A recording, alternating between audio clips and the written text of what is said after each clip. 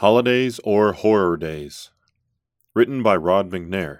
Read by Chris Leonard. Grotesque masks and costumes, terrifying images of movie monsters, candy skulls and carved pumpkins, gravesite offerings for the dead. This year, millions of people around the world will observe Halloween, All Saints' Day, All Souls' Day, and the Day of the Dead. Will you? Most people today know that the modern Halloween festival has its roots in ancient traditions that predate Jesus Christ, yet they have no qualms about taking part in a day that draws heavily on morbid pre-Christian superstitions. Why is this? What should it mean to Christians today? What did ancient Halloween celebrations involve?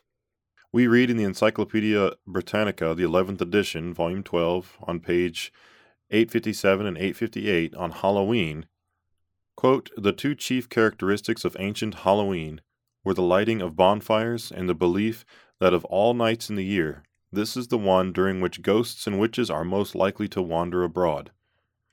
Further, it was a Druidic belief that on the eve of this festival Samhain, Lord of Death, called together the wicked souls that within the past 12 months had been condemned to inhabit the bodies of animals." End quote. So how did professing Christians start following ancient Celtic practices? In 1610 AD, Pope Boniface IV established the Feast of All Holy Martyrs, held annually on May 13th. In 835 AD, Pope Gregory IV transferred the celebration to November 1st, a date he designated as All Saints' Day in honor of martyrs for their faith. What activities were associated with that day? Even today, in some Catholic countries, a popular folk tradition holds that departed loved ones return to their former homes once a year, during this day also known as the Day of the Dead. Mabuhay magazine described a colorful tradition of the Philippines, where families, quote, troop to cemeteries to light candles and offer flowers to departed relatives on All Saints' Day, November 1st, end quote, from Halloween High Jinks, November 1997, page 34. The November 2nd festival known as All Souls' Day was established based on the, quote, Roman Catholic doctrine that the souls of the faithful, which, at death, have not been cleansed from venial sins, or have not atoned for past transgressions, cannot attain the beatific vision, and that they may be helped to do so by prayer and by the sacrifice of the Mass. End quote. From All Souls' Day, Encyclopedia Britannica, 11th edition, volume 1, page 709. This presumes a process by which those who are alive can perform ceremonies to somehow improve the condition of the deceased. In Mexico, Dia de los Muertos, or Day of the Dead, is observed by adorning grave sites with candles, marigolds, and deceased family members' favorite foods, as if to attempt to persuade the dead loved ones to return for a family reunion. Note this description of how some celebrants observe this festival. Quote, some wear wooden skull masks known as calacas. Many families build altars called ofrendas in their homes using photos, candles, flowers, and food. Toys and food, including breads and candies, are created in the shape of symbols of death, such as skulls and skeletons. End quote. From Day of the Dead, Britannica.com. All these festivals of the dead are based on the same general theme: to commune with, appease, serve, and even worship the dead. But are such practices based on the Bible? Should Christians observe them today? What does God say? Where are the dead now? Many ancient religious traditions presume that the dead are somewhere other than in the grave. Many people assume that the departed dead are either in heaven, hell, or some sort of intermediate conscious state.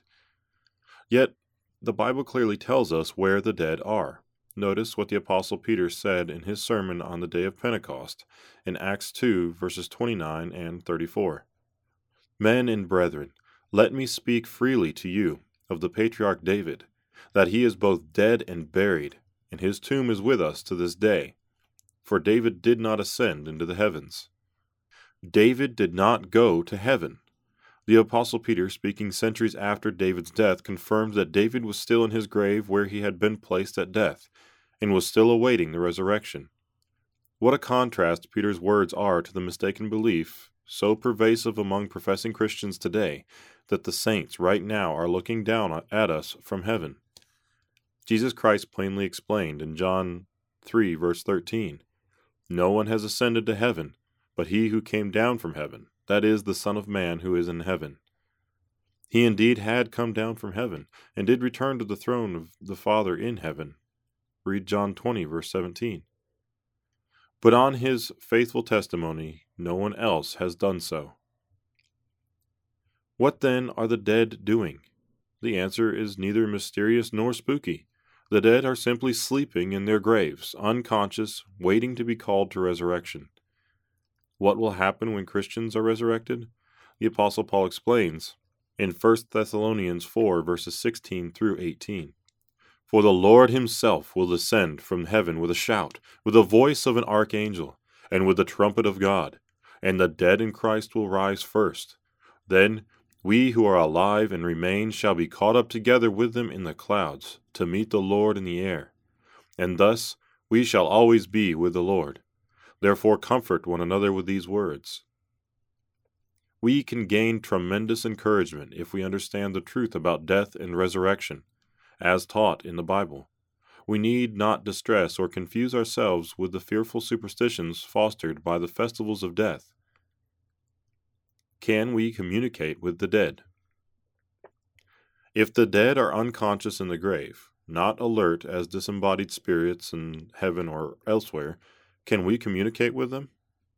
On the Day of the Dead, do deceased family members actually return to their living relatives as some believe? What does the Bible say? Solomon explained in Ecclesiastes 9, verse 5, For the living know that they will die, but the dead know nothing. When righteous King David cried out to be saved from danger, he reminded God, For in death there is no remembrance of you. In the grave who will give you thanks? Psalm 6, verse 5.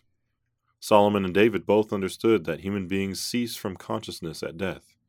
The biblical account of King Saul's seance sometimes confuses casual readers who wonder about spirits existing after death. At first glance, one might think that a medium had conjured up the spirit of Samuel at King Saul's request. 1 Samuel 28, verses 8 through 15. But did the medium really bring Samuel back? Scripture explains that Saul perceived it was Samuel in verse 14. The medium's description was simply of an old man covered with a mantle, apparently an unclean spirit appearing in a form much like Samuel's. Scripture shows that lying spirits do go forth to deceive, as did this one seeking to deceive Saul in 1 Kings 22, verses 22 and 23. Yes, the Bible clearly shows that we cannot communicate with the dead. The dead are not aware of treats or offerings brought to their graves. They neither hear nor benefit from prayers made to them or on their behalf. On the other hand, we do look forward to seeing our beloved friends and relatives in the resurrection, and it is certainly right to honor the memory of a deceased family member or friend at a funeral service, especially for the sake of the mourning relatives. We honor the memory of our deceased parents and grandparents, not by leaving trinkets at their graves or by hoping to welcome their spirits into our homes, but rather by following their edifying instruction and example, and by bringing honor to the good name they established while they lived. Just good, clean fun? I don't believe in all that mumbo-jumbo, some might say. I just like to have fun on a holiday. Is there, in fact, anything wrong with the Halloween costumes we see in nations such as modern-day America? Could there be any problem with costume parties, scary stories, and the gathering of tasty treats? Should we disapprove of plastic battery-operated goblins glaring down at passing shoppers in a department store? After all, nobody today takes all the scary stuff seriously, right? Perhaps that approach itself is part of the problem. The spirit world should be taken seriously. It is real, and it is dangerous to the unwary. Yet, the dangers of the occult are often relegated to the status of a silly game, as if we could harmlessly play along if only we could get into the spirit of it. Certainly millions try to do exactly that. Even home decor maven Martha Stewart offers advice on how to decorate your front lawn with flickering pumpkins to create a spooky environment for fun. She goes on to explain, quote, "The excitement of All Hallows Eve is in the ether, the atmosphere charged by the sights and sounds and fears belonging to the night. What we're after is to beat the holiday's phosphorescent spirits at their own game, to dispel their threat using the same palette of darting amber and inky shadow they use to scare us." End quote. Halloween, The Best of Martha Stewart Living, page 11 and 12. For those who are skilled with a carving knife, author Tom Narden's book, Extreme Pumpkins, Diabolical Do-It-Yourself Designs to Amuse Your Friends and Scare Your Neighbors, describes quote-unquote designer pumpkins you can create yourself. Nardone offers directions for creating designs such as Cannibal Pumpkin, My Head is on Fire Pumpkin, Brain Surgery Pumpkin, Electrocuted Pumpkin, Drowning in a Bag Pumpkin, Skull Pumpkin, Blood-Filled Pumpkin, and Satanic Pumpkin. These tips by Stewart and Nardone are all in jest and tongue-in-cheek. But should this be taken so lightly? God reveals that there is a real spirit being known as the devil. This is not some bumbling fiend with a pitchfork. Rather, the devil is a powerful, hateful being who has deceived the whole world, as it says in Revelation 12, verse 9, and who seduced and drew 1/3 of all the angels into rebellion against God. Revelation 12, verse 4. Jesus Christ saw Lucifer cast down from heaven in Luke 10, verse 18. The angry angels who followed Lucifer's rebellion, who became demons, are described as foul spirits and unclean birds. Revelation 18, verse 2. How does God tell us to regard Satan? He does not tell us to play silly, spooky games that mock interaction with the spirit world. He does not tell us to act out modern versions of ancient druidic rituals. Rather, he says, resist the devil, and he will flee from you. Draw near to God, and he will draw near to you. James 4, verses 7 and 8. God counsels us to be aware of the devil's schemes so we can avoid his traps in 2 Corinthians 2, verse 11. Scripture reminds us that Christians are in a struggle against principalities, against powers, against the rulers of the darkness of this age, against spiritual hosts of wickedness in the heavenly places. Ephesians 6, verse 12. God's ways, or pagan mischief. Halloween celebrates mischief. It is considered a time to let all inhibitions loose and suspend all rules. Author Hugo Slim reminds us, quote, Halloween still keeps many of the old pre-Christian games and rituals as part of its festivals.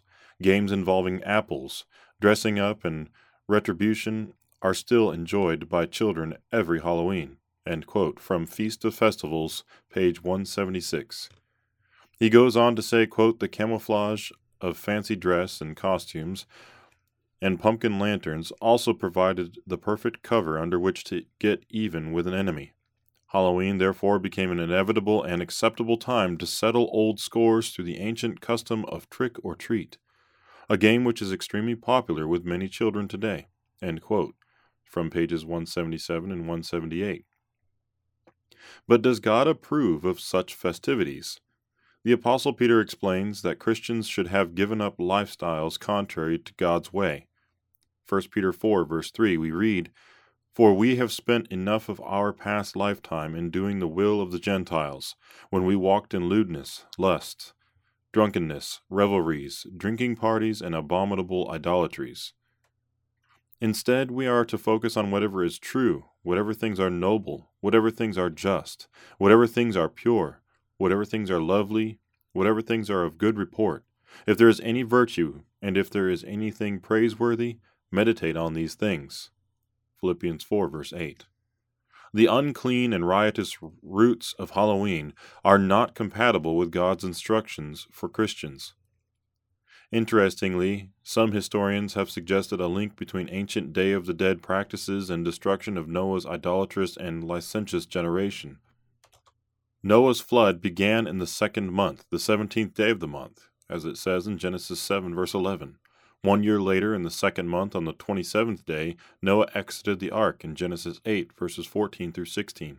If we count the timing of Noah's flood according to the Jewish civil calendar, the 17th day of the second month would be somewhere from late October to early November. As author Frederick Philby has observed, quote, "Thus the old world perished, and a year later a new era commenced in the same month. Both of these facts are indelibly enshrined in the memory of the human race. To many people right round the world, November brings the Day of the Dead. In a number of ancient and primitive calendars, November also brings a new year, at a time which has neither solstice nor equinox, nor astronomical event to justify it." End quote. The Flood Reconsidered, pages 106 and 107. Historian Alexander Hislop identified the voyage of Osiris as a corrupted version of God's delivery of Noah, and places it at around the same time.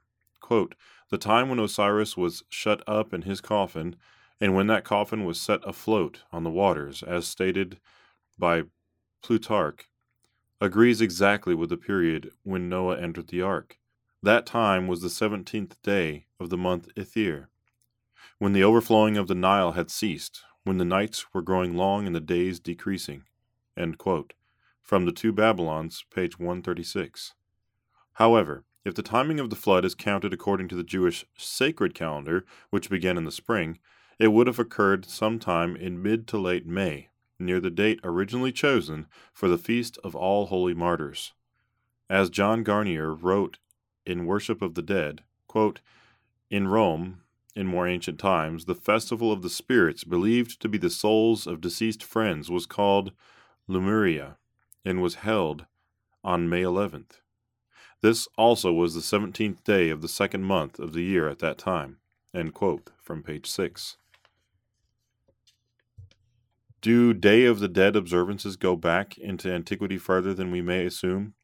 Perhaps even to the destruction of a riotous and violent civilization? At the very least, there seems to be a tantalizing parallel, and perhaps there is even an outright connection. Reject pagan traditions.